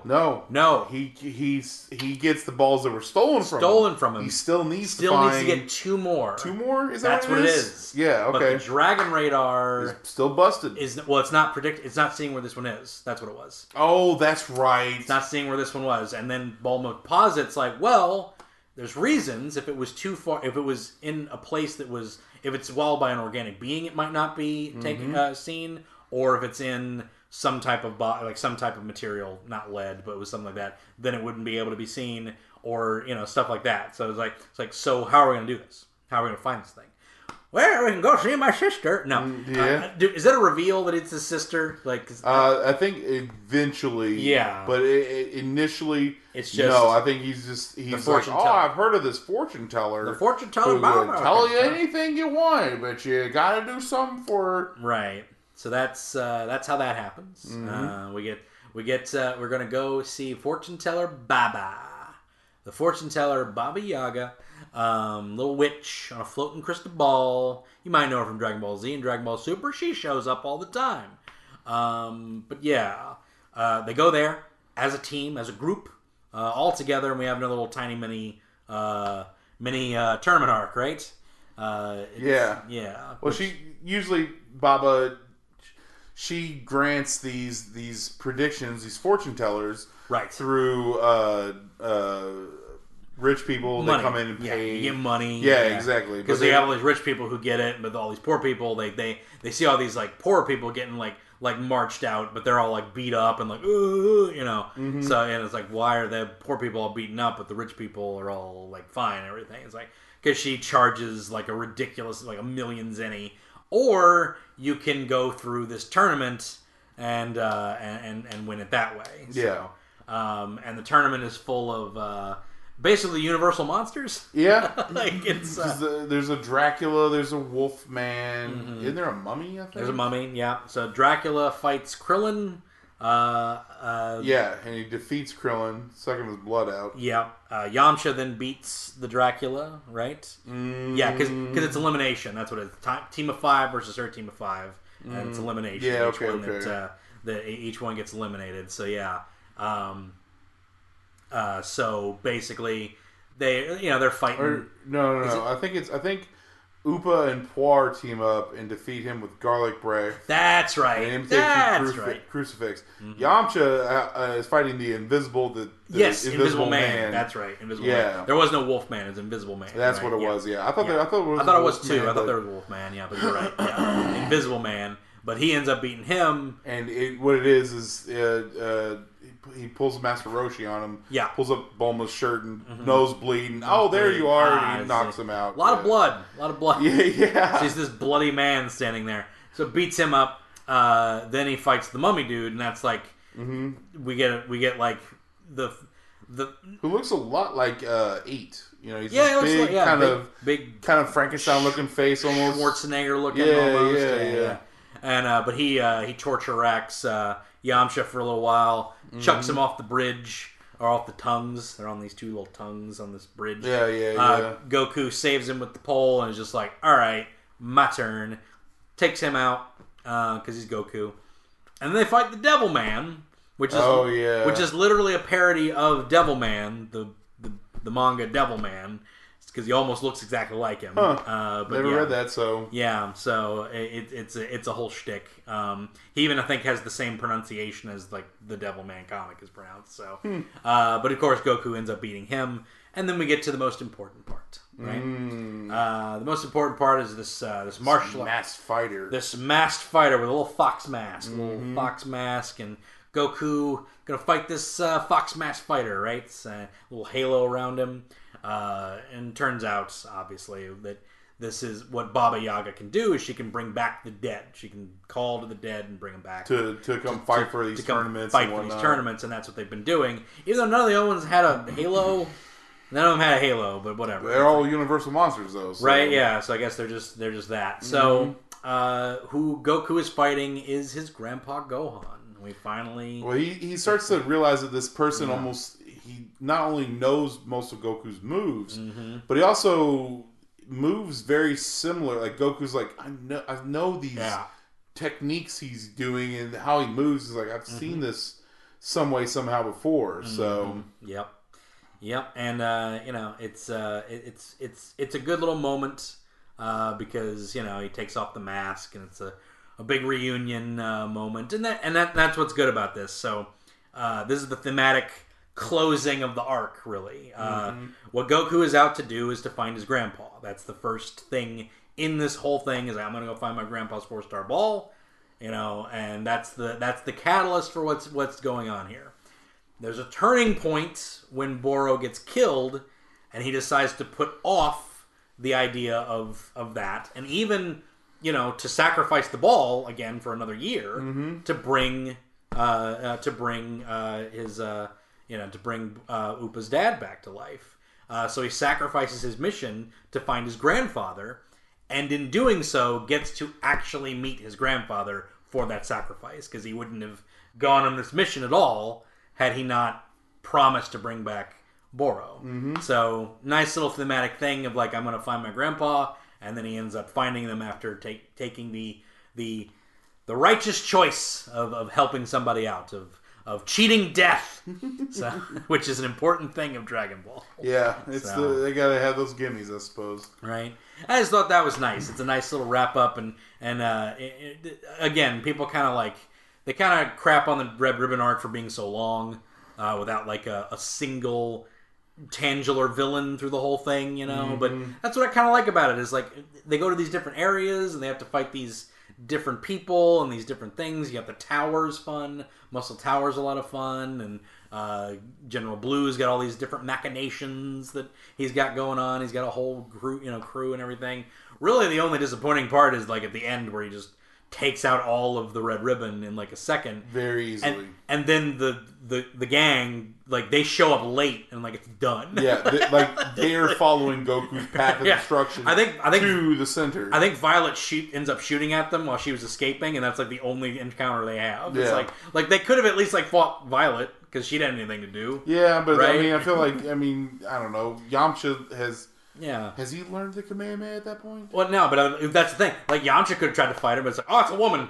You know, it's like, that's true, So it's like, and then you had Puar, Oolong, and Bulma to fight her. Well, I guess Krillin probably was there. Krillin too, was there, so, yeah. you could have something happen, you know, like you could have had something with it, or they could have arrived and you could have had these other generals. There could have been different things that could have worked, you know, that like. But whatever, it's fine. It didn't need to have that particularly because again, like I said, like the end part that I enjoyed was that he was searching for his grandpa and he got to find his grandpa at the end. I do. So this is another moment where I guess Goku loses his only weakness because doesn't Gohan rips off his tail in this, doesn't he? Mm-hmm. Yeah, I believe he does. Doesn't he chastise him? Be like, that's your one weakness you never got over. It's like he was born with that, dude.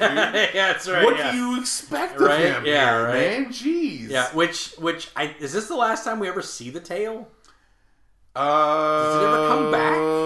I think this is it because after this is the Tien arc, and that's the next tournament arc, and which leads into Piccolo, and it never shows up there. I think this might be the last. I think the love of a grandfather pulling off his grandson's tail never makes it grow back. Never makes it grow back for some reason. Yeah. Well, it's always snipped off, right? It's never pulled, is it? Because Puar chips it off. Yeah. And then that's it. And then it. Well, and then Roshi blows up the moon with no ill effects whatsoever to the whatsoever. And then you might be onto something here because in Z, Gohan has his tail cut off by Yajirobe. Yes. But then when he's training with Piccolo, he pulls it off. Pops it off. So I think if you pull it off at the root. I was like, how does it stop coming back? But maybe there's something where you pull it off and pull it up by the root, I suppose. Pull it out by the root. Huh. Yeah. Very interesting. Maybe that wasn't the Gohan isn't the last bit of this before Tien arc. True. Yes. They still need that one more Dragon Ball. Yes. Who I kind of forgot about this. Pilaf actually had one the entire time. It was in It was in a protective little thing. And yes. Of course, naturally, Pilaf's like, we'll challenge you to a fight. Me and you, Goku, totally fair. One-on-one. Not at all going to be rigged at all dude. I forgot about that. And, of course, Pilaf shows up with Mai and what's the dog's name? Shu and Mai. Shu. And they're in their big giant mech suits and all that stuff. But, of course, Goku just wipes the floor with them. And then, poor saps. Yeah. They try. Right. But, naturally Goku gets the ball, goes back to Bora's grave, revives Bora, happy ending and whatnot. But, there you go. Boom. It's good time, man. It's good time. Brings him back, all that stuff. There's some training on the road stuff that happens too because Master Roshi's immediately like, so he decides he's going to train Yamcha too. He's like, I don't know, I've got 2 pupils, and he's lazy. So, but then Bulma's like, oh yeah, it'd be really sad because like I'd be out hanging at the beach all the time. He's like, you know what, son, we should probably go and train you. Come train with me, boy. Which is kind of a slight on Yamcha a little bit. It's like, oh well. Yeah, Yamcha was like kind of cool at the very beginning of Dragon Ball. That's and then he just he fades. He just became the butt of the joke for real quick. Because like even in the tournaments, man, he's like, I'm kind of BA, but not really. And then Right. Z, he's a bit of a laughingstock. And then Yep. Super, they even make a joke about how Goku's looking for the strongest people. And Yamcha's like, he's going to call any day. I know he will. That's right. Never does. Never calls Yamcha. Nope. Poor Yamcha. No Even Yamcha. Tien gets his spot on the team. Yep. Oh, man. But Yep. anyway, Even Tien gets the call, but no Yep. Yamcha. No Yamcha. Poor, even Roshi. Yeah. He never even surpassed Roshi. Come on, Tien. Or, come on, Yamcha. Yeah. Jeez. Such a shame. But yeah, we get some training on the road because he tells Goku, is like, go train for a few months. Yeah. Go walk around again. Go, you know? you need to go see the world. Yeah. It's like- And actually, first off, the training on the road, that is where you first see Tien, Yes. Tien Shinhan and Chaozu. And Chaozu, but yeah. also, Roshi says, you need to go get real-world experience, so don't take Nimbus. Right. Everything, you are going to travel on foot. On foot, And that yeah. comes to play. There's something that kind of comes into Yes. play a little bit in the next Yes. arc or whatever, but... Which is cool because that again is an anime only thing. Like it doesn't really like all these little adventures because Tien doesn't show up in the manga until the tournament. But he gets to learn. He gets to see them, and they're It's very brief that he shows up here, yeah. but it But is it's a scam. They're running on this little like Yes. village and stuff. So but you get to you don't really know anything about them. You don't know that they're Crane students, all that stuff. Mm-hmm. None of that ever comes up. So it's a cool little surprise that these characters are like connected to Roshi and in a way. So because of the Crane school and so Crane School, Turtle School. Yeah, but that's We'll get more into that next time. But that's the arc. That's the Red Ribbon Army arc. It's broken up into several little arcs. Yeah, but it's Goku. that's- Goku searching for Grandpa Dragon Ball, and along Yes. the way has to fight Yeah. not only just Red Ribbon Army, but also Fortune Baba's undead army or undead fighters. I Undead guess fighters, you say. yeah. And it's all the search for Grandpa Gohan. And, good little loop around the arc that people don't appreciate as much anymore. Go back and rewatch the Red Ribbon Army arc, guys. It's good stuff, guys. It's good stuff. Go back and watch all of Dragon Ball. It's a good time. Yes, it is probably the weakest arc of the full run, but that's just because the other ones are really good, and the first one's introductory. Yeah. It has the least amount of time with Goku with the gang. And I think that's really that's really where it like gets hurt the most because Goku is best when he's with the gang, and when he's with Bulma and Yamcha and Krillin and Oolong, who doesn't get anything to do with this whole thing. No, So, that's true. Yeah, to be fair, he doesn't really do much. he doesn't need anything to be much. ever. But he saved the world though. So. Yeah, so once again, he was a flash in the What? pan, just like Yamcha at the beginning. Right? Oolong saves the world, and that's it. But that's gonna do it, Mitch, because my battery's dying on my laptop. Yeah, no, we probably we went pretty long on this one. Pretty long for this one, but that's gonna do it, guys. Appreciate being on, Mitch. Thank you so much. Not a problem. Thank you for having me. Like I said, Absolutely. next time I'll make sure to be more well versed in watching my Dragon Ball. Nah, and you all that. remember stuff that I remember forgot enough about. enough You remember stuff. stuff that I forgot about. Yeah. So there we go. We bounce off each other well with these. so Indeed, it's fine. indeed. But that's going to do it for this episode, guys. You can check us out at animationdestination.com, destinationcomics.com/DNN. You can also check us out on Facebook at Animation Destination. And that's going to do it for this week. We'll be back next week. Stay tuned.